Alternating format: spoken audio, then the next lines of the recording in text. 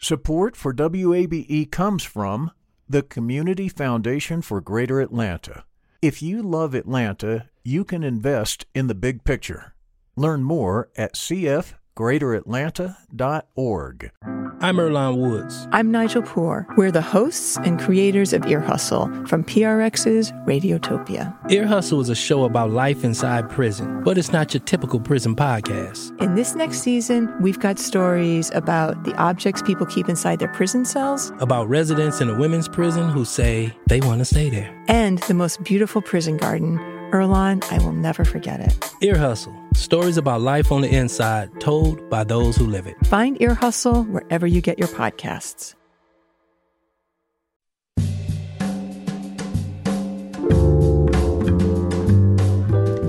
From WABE in Atlanta, welcome to this Monday edition of Closer Look. I'm Rose Scott. The Southern Poverty Law Center is suing the Georgia Department of Labor, alleging unprocessed unemployment claims and failure to address appeals during this pandemic.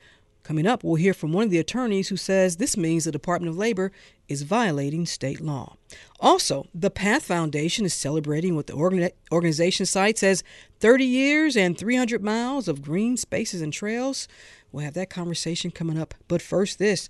Georgia Governor Brian Kemp says the lawsuit from the Department of Justice is, quote, legally and unconstitutionally dead wrong. The U.S. Department of Justice is suing the state over recent changes to Georgia's voting laws. Now, U.S. Attorney General Merrick Garland says the changes were enacted to, quote, deny the rights of black Georgians to vote and therefore is in violation of Section 2 of the Voting Rights Act. Now, while in Savannah last Friday, Governor Kemp charged Democrats are at the core of the DOJ's lawsuit. Their false and baseless accusations are quite honestly disgusting. But I can't say that I'm surprised. The president and his administration, Stacey Abrams, and their far-left allies have lied about the Election Integrity Act from the beginning. Kemp went on to say he looks forward to defending Georgia's voting law, and he's, quote, not scared of U.S. Attorney General Merrick Garland, President Joe Biden, or Stacey Abrams. In related voting news, state lawmakers have set locations for public hearings regarding redrawing the state's election districts. The General Assembly must redraw the district every 10 years to balance population changes. A special session is expected this fall in advance of the 2022 elections, and lawmakers will meet Monday at the state capitol, Tuesday at South Forsyth High School in Cumming, and Wednesday at Dalton State College in Dalton. All hearings begin at 5 p.m., and residents can submit testimony and watch the hearings online. Also, Governor Brian Kemp has earmarked $10 million in federal funds to reimburse families of students with special needs. Now, this money is for expenses parents incurred during the pandemic. Many educators and parents agree students with special needs were especially affected, mostly due to disruption in their school routines. Now, parents can apply for the reimbursements through the Georgia Department of Education's website. And finally, Middleton played by Gallinari. Middleton with the jumper. Yes. And came back particularly strong in the fourth quarter. So the Bucks follow up their blowout win at home in Milwaukee. The Atlanta Hawks will need a win tomorrow night in order to even their NBA Eastern Conference Championship Series against the Milwaukee Bucks. Despite playing in front of a home crowd, the Hawks lost last night, 113-102. But the big news coming out of the game is this. It's the overall health of Hawks star guard Trae Young, who sprained his right ankle. Game 4 is tomorrow night at State Farm Arena. You're listening to Closer Look.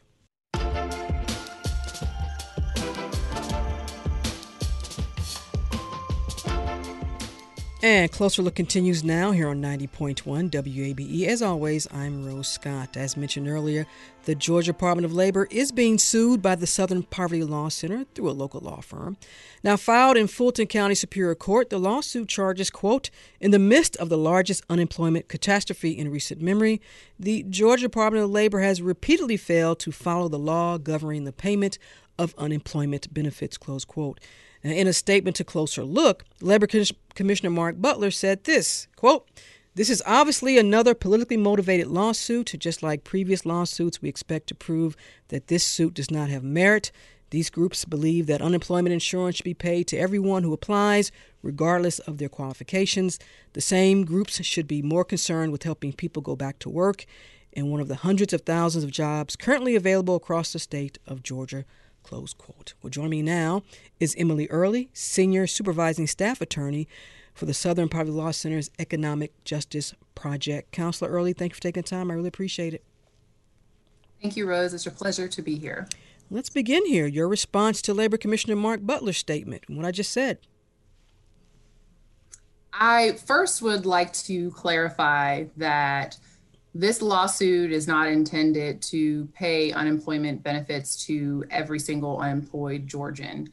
The lawsuit is intended to enforce Commissioner Butler's duty to promptly not only pay benefits to those whom the Georgia Department of Labor has already deemed eligible, but to respond to people's claims for unemployment insurance benefit, meaning there are hundreds, if not thousands, we could guess, individuals who have applied for unemployment insurance benefits, but have yet to receive what is called an initial claims examiner determination, which tells someone whether they're eligible.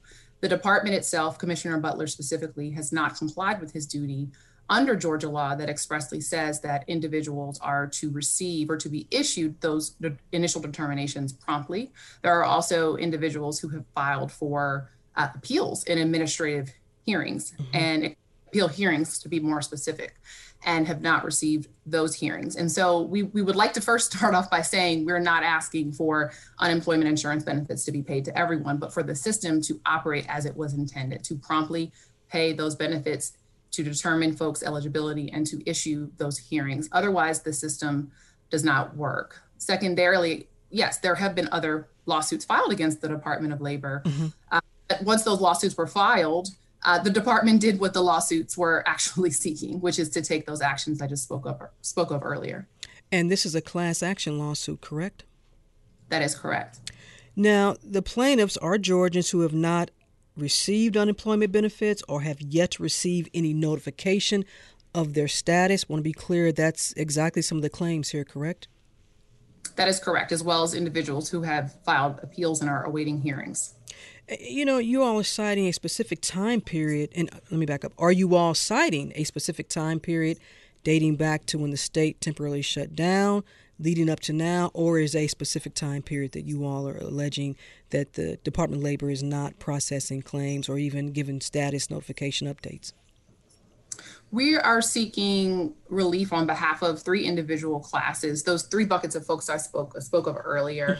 And those folks who fall into those 3 different buckets who have been waiting for whether it's payment, whether it's the determination, or whether it's an appeal. If those folks have been waiting for more than 4 weeks, then those folks would fall within our proposed classes. But yes, we are seeking relief for individuals who have been waiting since even last year. And, you know, and I want to stress for our listeners to understand, because at the time of this complaint that it was filed, you all estimated 400,000 Georgians currently receiving benefits and approximately 180,000 who had yet to have their applications reviewed.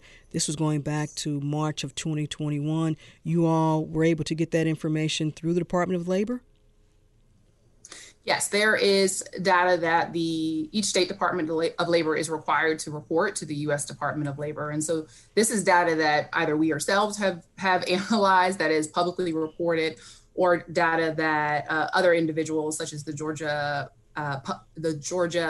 Institute for Public Budgets. I'm messing up the name of the institute. But, the Georgia Budget and Policy Institute? Yes, thank you. I had a word snuffle there. That's okay. It happens to me all the time. Yeah. And we should note, Labor Commissioner Mark Butler has appeared on this program several times before to address complaints about unemployment benefits related to the pandemic and a backlog. I want to go back to the last time he was on this program. Here's Commissioner Butler back on March 16th of this year, and he responded to the same allegations as in the lawsuit. Take a listen. You know, you hear a lot of these accusations. They're not actually based upon any fact or any kind of actual, numbers to back it up. But when you look at all the states in America, and this came from an actual US DOL publication back in February, we were 22nd in the nation as far as timeliness of paying claims in that 14 to 21 days. And there is no state in front of us that did as many claims and is as large as we are. And that was pandemic related or just overall? Yes, absolutely. And so we were the top rated state of our size, and there's nobody even like the state closest to us and size wise that was ahead of us did over 1 million fewer claims than we did. Now, that is Mark Butler, Georgia's labor commissioner, back in March of this year. Attorney Early, in the complaint, you all actually cite that Georgia fails in comparison to other states to properly process unemployment applications. First of all, you all are basing that information on what? That data is based on, as cited in our complaint, from U.S. Department of Labor data. There are several different measures of timeliness that are reported to the U.S. Department of Labor by Georgia Department of Labor. And those are not only the initial processing of claims, but also the delays the appeal hearing delays.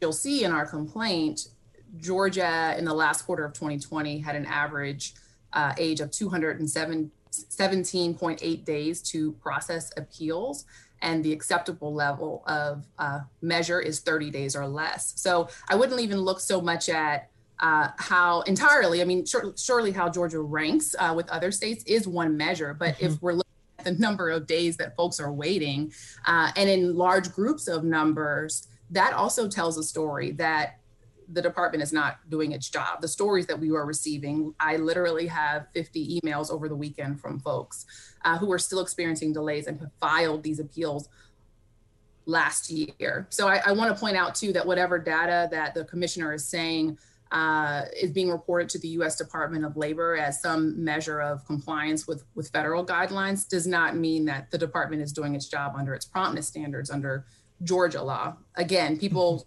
stories tell the reality, in our minds of what how the department is falling short of its duty.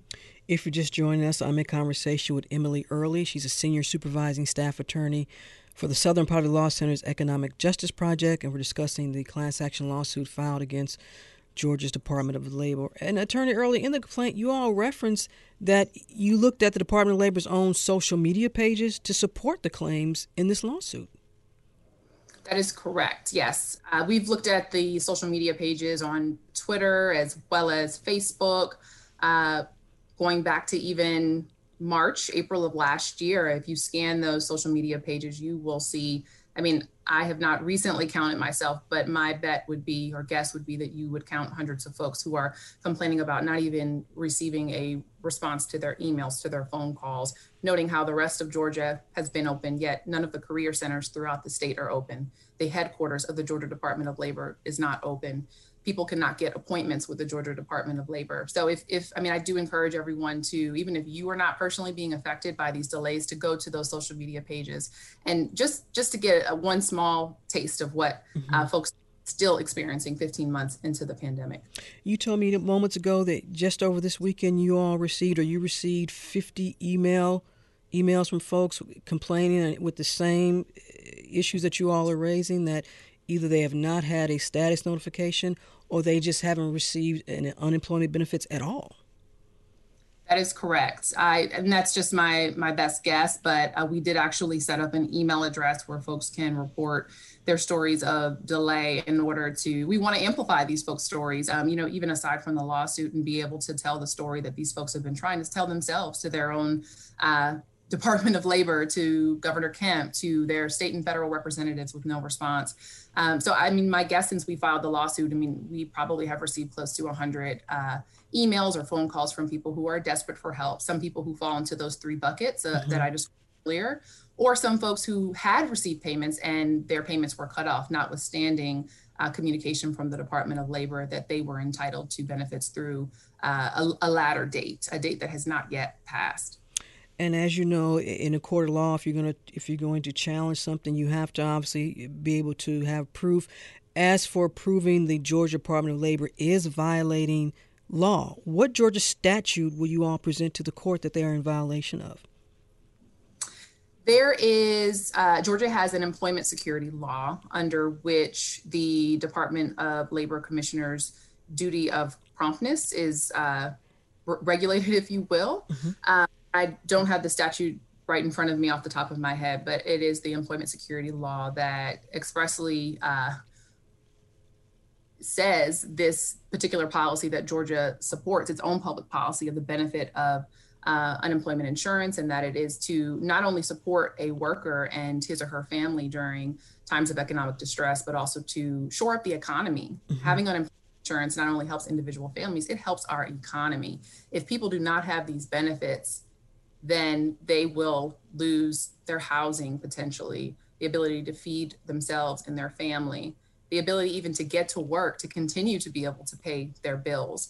So it's the Georgia policy is very clear, as is the law under the Georgia Employment Security Law. And we also are suing under the federal constitution, the 14th Amendment specifically, alleging that individuals also have a protected entitlement under this state prompt list law that they've been deprived of as a result of the lack of proper procedure implemented by the Georgia Department of Labor and Commissioner Butler. And I'm curious, Counselor, did you all, prior to filing the lawsuit, did you seek to have a conversation with Commissioner Mark Butler to try to resolve all this or get some answers? So we have, and in a couple of different forms. So initially, we filed a lawsuit. So this lawsuit, this class action, is brought with our co-counsel at Bondurant, Mixon, and Elmore. Previously brought an individual lawsuit seeking what is called a writ of mandamus to compel the Department of Labor and Commissioner Butler to comply with these Georgia promptness provisions. Before filing that lawsuit, which we brought with counsel at Atlanta Legal Aid Society and Georgia Legal Services Program, those particular partners, the legal aid organizations, had been in contact with Governor Kemp as well as Commissioner Butler and did not get a response, or the response that they were hoping for. I actually understand, if memory serves me correctly, that they initially did not receive any response, and then it took another nudge to receive a response from the Attorney General's office. After we filed this mandamus lawsuit in January on behalf of 6 individual petitioners, we did speak with someone in the Attorney General's office. And again, that was after we filed, but there did not seem to be much willingness to resolve this on a systemic level, in that we try to resolve some individuals' claims just simply beyond the bounds of the lawsuit. So we feel at this point, given the media coverage that's been going on of this delay issue for months and months and months, we need to file a lawsuit in order to get this systemic relief that people are so desperate for. And you all are asking the court for a lot here. You're asking the court for, first, what you call a trial by jury on each issue. So triable, for someone listening, they says, okay, well, I'm reading the lawsuit and you all have a lot here. You're also seeking declaratory judgment. Yes. Now, yes. Go ahead. Well, yes, we are. So we're seeking what is called equitable relief, which is non-monetary relief, if I could be that, I guess, basic. But yes, we're seeking both equitable relief and monetary damages. So equitable relief includes an injunction to get the Department of Labor and Commissioner Butler to do its job under both federal and state law. And then the declaratory relief is seeking to request a declaration or statement that the defendants we have sued here are violating the Georgia Employment Security Law as well as federal due process. I'm curious, to your knowledge, have you all been successful in suing other agencies or departments in the state of Georgia? So I'm with our Economic Justice Project in Georgia, but we do, as part of our practice group's work, seek to reform systems across the board, governmental agencies, or even to some extent, private agencies that partner with governmental or state agencies. So yes, we have, not specifically in Georgia with my practice group. This would be for our practice group, initial foray into our own backyard, if you will, for Southern Poverty Law Center here in Georgia. And, the extra $300 of federal unemployment claims that's ending or has come to an end here in Georgia for so many folks who were either lost their job or for whatever reason, is impacted by the COVID-19. How optimistic are you all that, given that, coupled with these allegations here, that the court will see it your way and feel that you all have enough proof here to get these judgments? Well, of course, only the judgment in the case will tell us. I mean, I think that one of our number one goals, of course, is to expose what is happening at the Georgia Department of Labor and tell folks stories. I think that, we're very optimistic in that these claims have also been brought in other states against other state departments of labor that have resulted in positive judgments, either on a class-wide or an individual basis, or settlements, even with Virginia, for example, and now in Louisiana. So we believe we're optimistic. And if anything, we've been able to successfully tell the story of what we believe are hundreds, if not thousands of folks who are in dire straits right now and are desperately seeking even a response at minimum from their so-called public servants. So you're saying at least that would be the least that the Georgia Department of Labor could do to address these complaints. And listen, to be fair, we've had the Commissioner Butler on the program before. We've actually read emails and Facebook and Twitter, comments from listeners. So we definitely know that there has been a lot of allegations. Emily Early, Senior Supervising Staff Attorney for the Southern Poverty Law Center's Economic Justice Project, and we've been discussing a lawsuit filed on behalf of Georgians against the Department of Labor, alleging failure to follow the law governing the payment of unemployment benefits. Emily, thank you so much for taking the time. I really appreciate it, Counselor. Thank you so much. It's been a pleasure to speak with you today.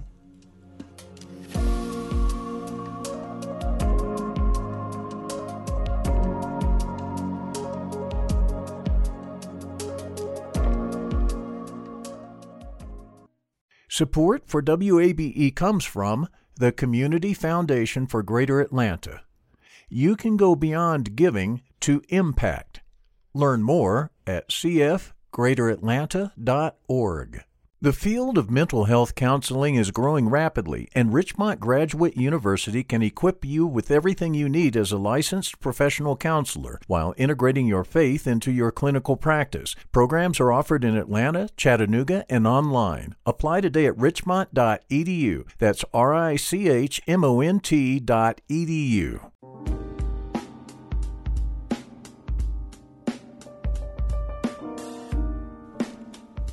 And Closer Look continues now here on 90.1 WABE. This is Atlanta's Choice for NPR. As always, I'm Rose Scott. And a programming note, many of you are emailing and reaching out to us regarding the last segment as related to the Georgia Department of Labor being sued by the Southern Poverty Law Center. And a programming note, as always, we did reach out to Georgia's Department of Labor Commissioner Mark Butler, who has in the past been on this program. We will continue to try and get the commissioner on to address your concerns. But always continue to reach out, rose@wabe.org, or hit me up on Twitter, as you all love to do, WABE Rose Scott. Now, on to our next segment. 30 years and 300 miles. That's what the PATH Foundation is celebrating here in 2021. If you're not familiar with the mission of the PATH Foundation, well, the mission reads as this, pretty simple: to transform Metro Atlanta into the most trail-connected city in the U.S., share knowledge and experience with other communities to promote trail development. Well, it's been quite a journey, no pun intended, for the organization. And joining me now to talk more about the PATH Foundation is Greta, I hope I said this right, Greta DeMaio, the Executive Director of the PATH Foundation. Greta, did I get your name correct? Welcome to the program. You did. Thank you, Rose. Good afternoon. Good afternoon. I want to begin with a confession. I was going to save it till the end of the program. During the pandemic, I discovered the Lionel Hampton Trail. And I didn't want to tell anybody about it because I didn't want folks to start coming on the trail because I wanted it all to myself. I love that trail. One of our engineers, Kevin Rinker, he rides a bike. He's always up and down that. I really enjoyed it. But now I've told all of the world that the Lionel Hampton Trail is Rose Scott's favorite trail. So expect to see thousands of, if not millions of people on the trail right now. Right. And that was one of our very first trails that were built. PATH is a nonprofit. We've been building Atlanta's trail system for 30 years. Mm-hmm. And it's just great to see all the pieces that have been coming together throughout the years to what we have today and are enjoying. Let's back up a little bit because sometimes a good idea springs up from an unlikely moment. Tell the listeners how the PATH Foundation was started. I believe three friends were out on a bike ride back in 1991. They were Pete Pellegrini and Maxine Rock and Ed McBrayer are the founders of the nonprofit. And Pete and Ed had just moved back to the Atlanta area from living out in Colorado, and they really had become avid bicyclists out there. Found themselves talking to other bikers in Atlanta who recommended going from downtown to Stone Mountain and then going around the Stone Mountain Trail. And lo and behold, that put them right on Ponce de Leon and right against all of the truck traffic. And they realized we need trails. And so that was the beginning. Well, if there's any street in the Atlanta area that will quickly remind you that you need trails, it's Ponce de Leon. And the original mission is pretty much the same as I mentioned coming to the segment, Greta? It is. We've been working for the past 30 years, connecting and inspiring communities of all races and nationalities and social, economic kind of statuses by creating this conduit of trail systems for Metro Atlanta, delivering healthier lifestyles and high quality of life. Mm-hmm. And so we're really working towards having Atlanta the most trail-connected city in the country.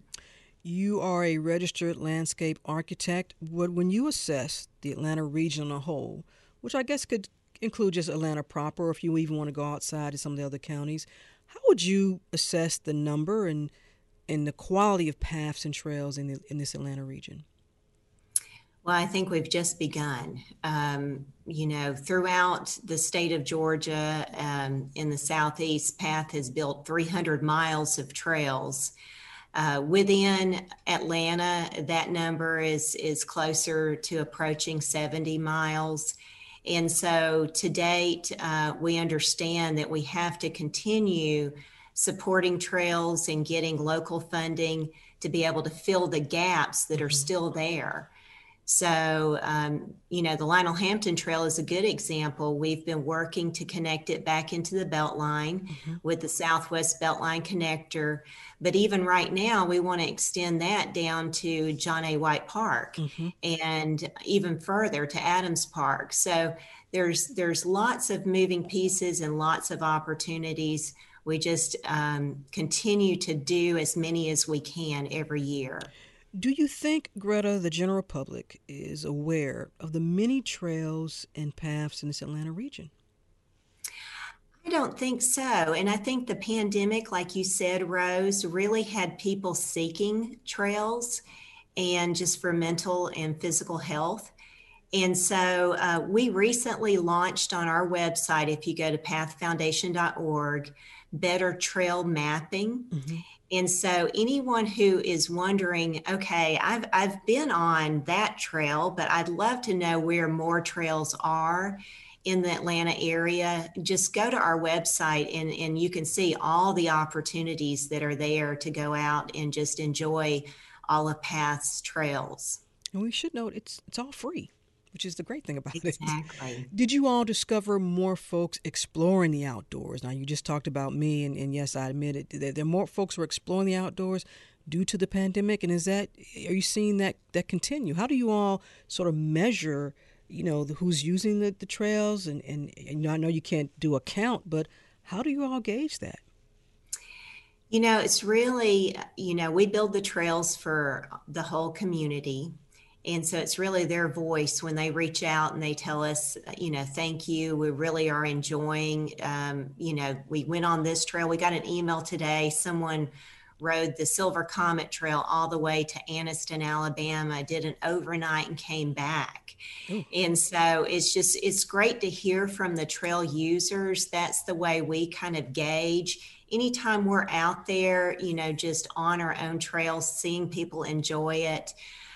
We are only 3 full-time staff, so we're building trails and we don't always have the time to go out and put counters or really see how many people are using it on a daily basis. But from everything we hear, we know that they are well used and more are needed. Well, let's back up a little bit, because when you are referring to when we're building trails for our listeners, take them through that process of how long it can take from someone saying, hey, you know what, I wish there was a trail over here, or you all see a trail that could be connected to whether it's the Beltline or some other pathway. What's that process like, and how long does it take? Like, how long did it take for Lionel Hampton to get from conception to opening. I would say the Lionel Hampton, it was not state or federal money that funded it. It was local, City of Atlanta funding, partnered with private dollars that the Path Foundation brought to the project. And that really is the best model at quickly getting a trail from the very beginning to the very end built. And so usually that time frame would be 2 years. Mm-hmm. And so you can compare, we recently opened the West Side Beltline Connector, and I had a colleague send me a picture of where they had been standing on the property that was the abandoned rail corridor, and it was the end of 2018. And so that just goes to show we completed that trail kind of the end of 2020, opened it at the beginning of this year. And so it was 2 years to get that to happen. And the Lionel Hampton Trail, since we're using that as an example here as the model, I mean, there's residential neighborhoods all around. What's that process like in also making sure you have their input? And I imagine maybe sometimes when you have the concept, it's hard for someone to see the vision. Did it take a lot of convincing? Did it take a long time to get the community and the neighbors to understand what it would look like in the end? At the very beginning, when Path started in the early 90s, it was hard to understand what is a trail. And so all the public meetings, we typically had to do a lot of just hand-holding and explaining the benefits of trails and what an amenity this was going to bring to the community. So we fast forward 30 years, and now we have such great examples.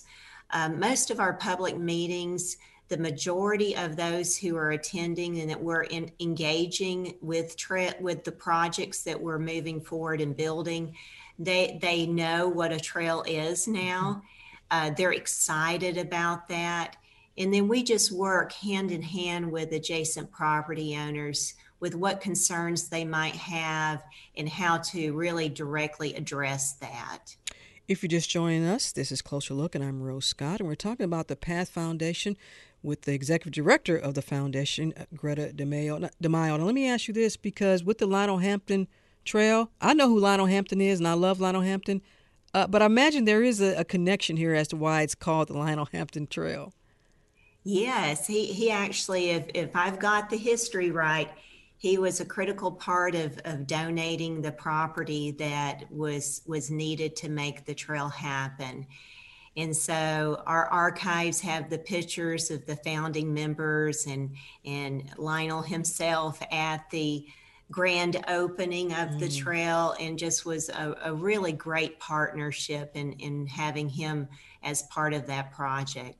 And that's a great segue into this next part of our conversation, Greta, because often on this program, we discuss equity and diversity threads as it relates to probably pretty much every topic.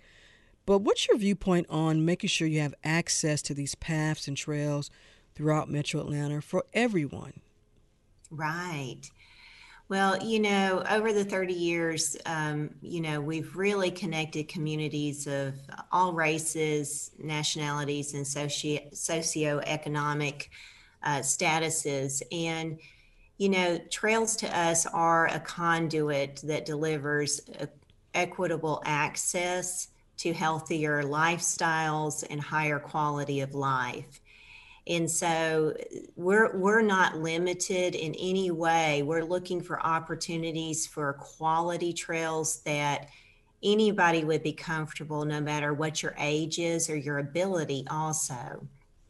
And being able to find these remnant green spaces throughout the city to really have inviting opportunities for all to be able to get out of their car, to be able to have connections to homes and schools and places of employment and businesses.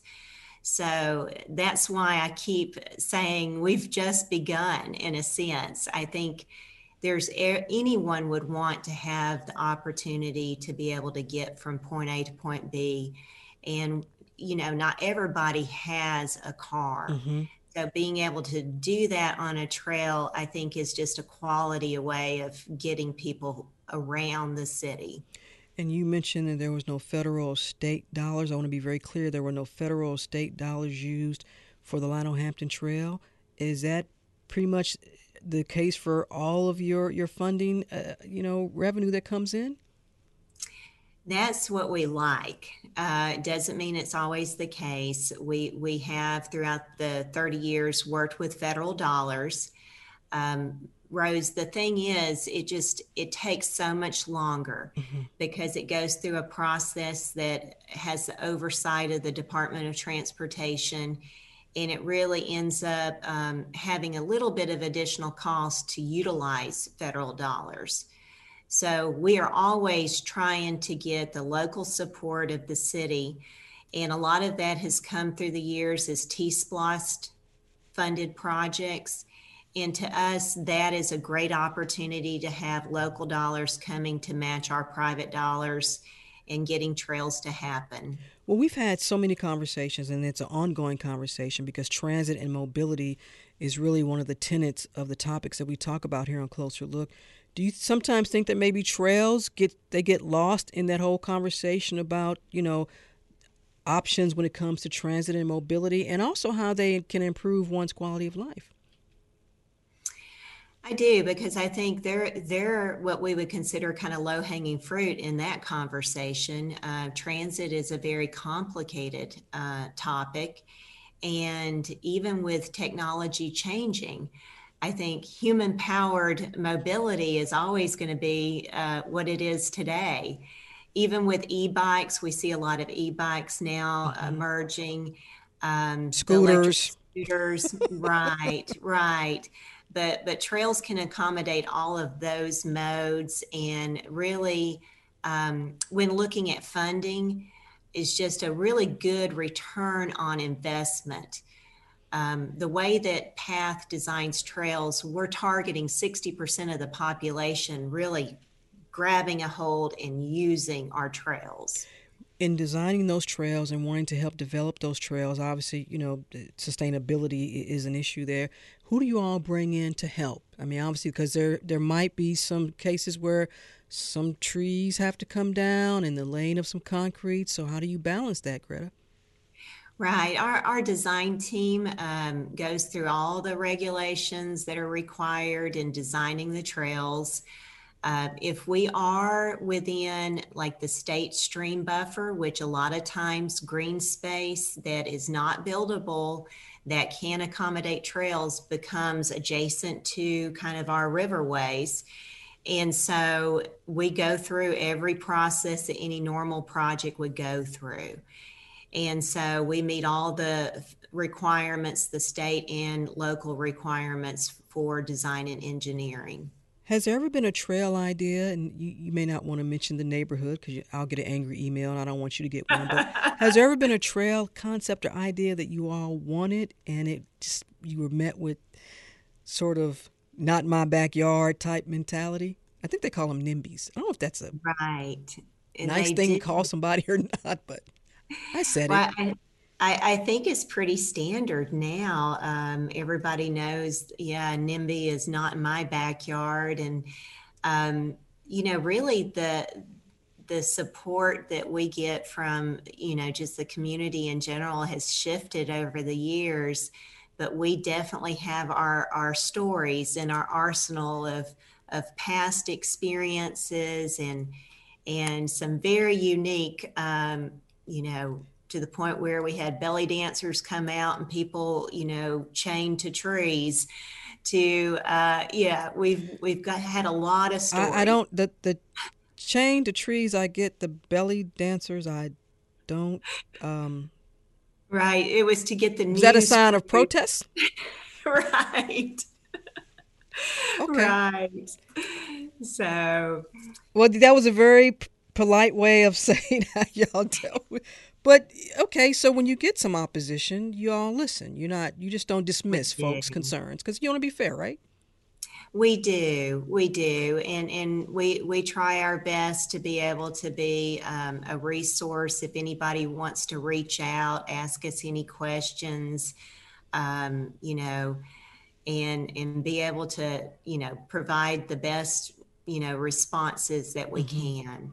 And to be fair, you know, because obviously there are concerns pretty much for older trees too as well. I mean, a few years back on this program, we spoke to a woman who had climbed a tree that she did not want. Well, she was representing a group that did not want Georgia Power to cut down this tree. So we definitely understand that. The Path Foundation is celebrating 30 years and 300 miles, and in honor, you're asking folks to take this Path 30 years anniversary challenge. What's this all about? And does this mean I have to do it now because I'm part of it? Because, you know, I am the host here and I try to be part of the community. Well, I would hope that you would. It just really, all you have to do is go to our website and just, you know, register with your name and your email. We do have a weekly drawing. You don't have to commit to 30 to 300 miles.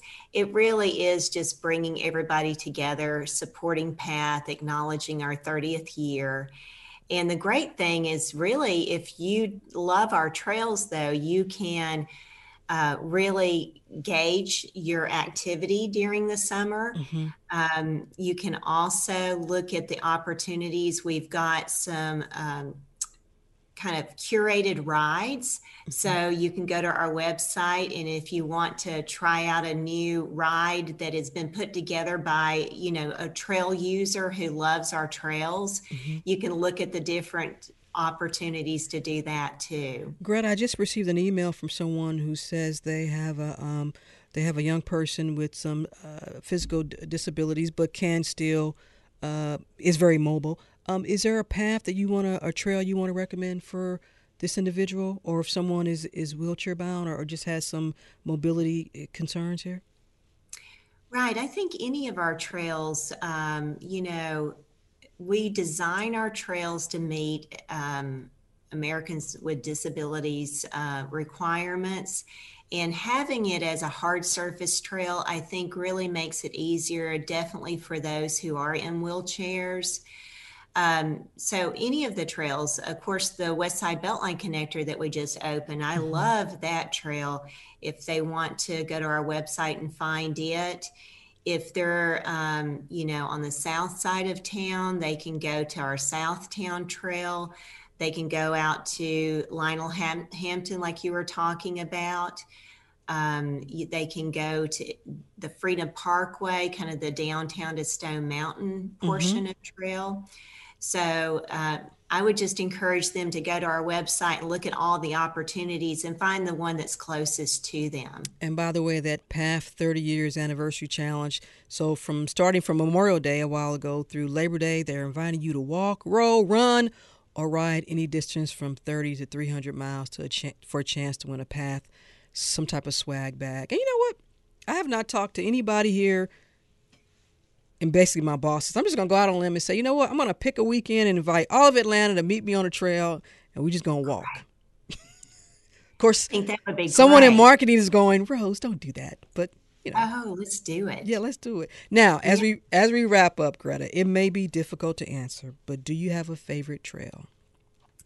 Do I have a favorite trail? Yes. I do think the West Side Beltline connector, you know, it's almost like your babies. You know, your latest one is kind of so dear to your heart.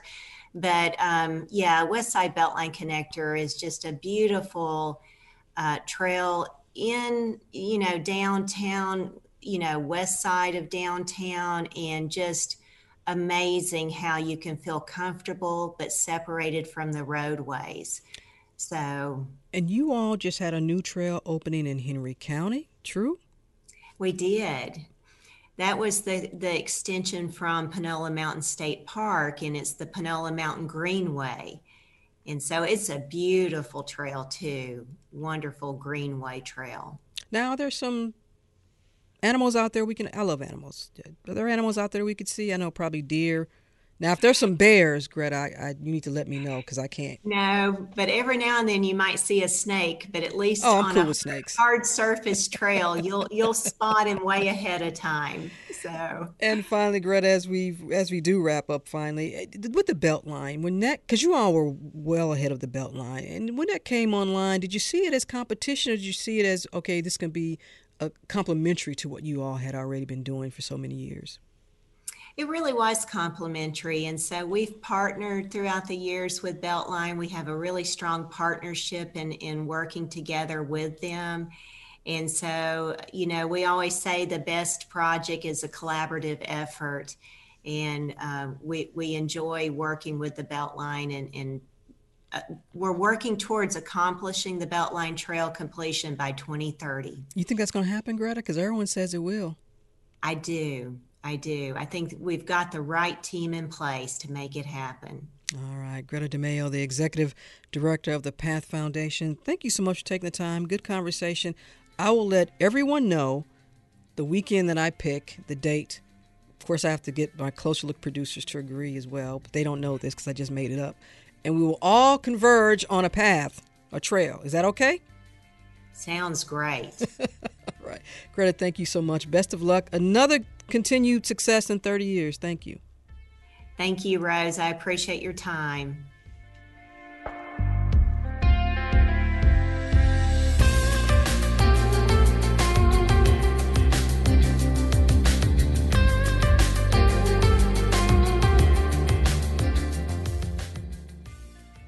Support for WABE's news coverage on affordable housing comes from Lowe's Home Improvement, dedicated to improving upward mobility through affordable housing solutions and careers in skilled trades here in the Atlanta area. Learn more at Lowe's.com.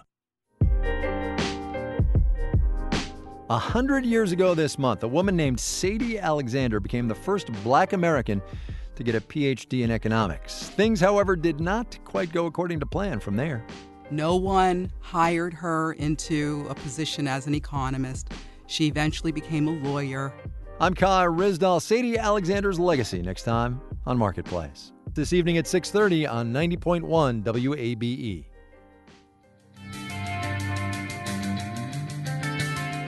And that's it for this edition of Closer Look. And you all are already emailing me about a path. I will let you know. A reminder to always let me know your thoughts on today's program or any other program. Send me an email, rose@wabe.org.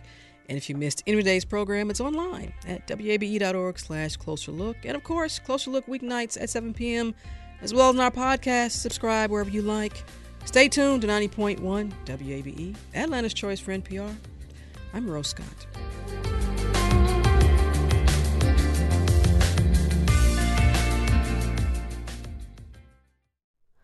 Hi, it's Terry Gross, the host of Fresh Air. We bring you in-depth, long-form interviews with actors, directors, musicians, authors, journalists, and more. Listen to our Peabody Award-winning Fresh Air podcast from WHYY and NPR. The Gold Dome Scramble podcast is now plugged in, a WABE Politics podcast. New name, same on-the-ground reporting from us, WABE Politics reporters Sam Gringlass and Raul Bally. We'll cover local, state, and national politics as we talk to politicians and voters to break down each week's biggest headlines. New episodes drop on Fridays. Listen and subscribe at WABE.org or your favorite podcast platform. WABE.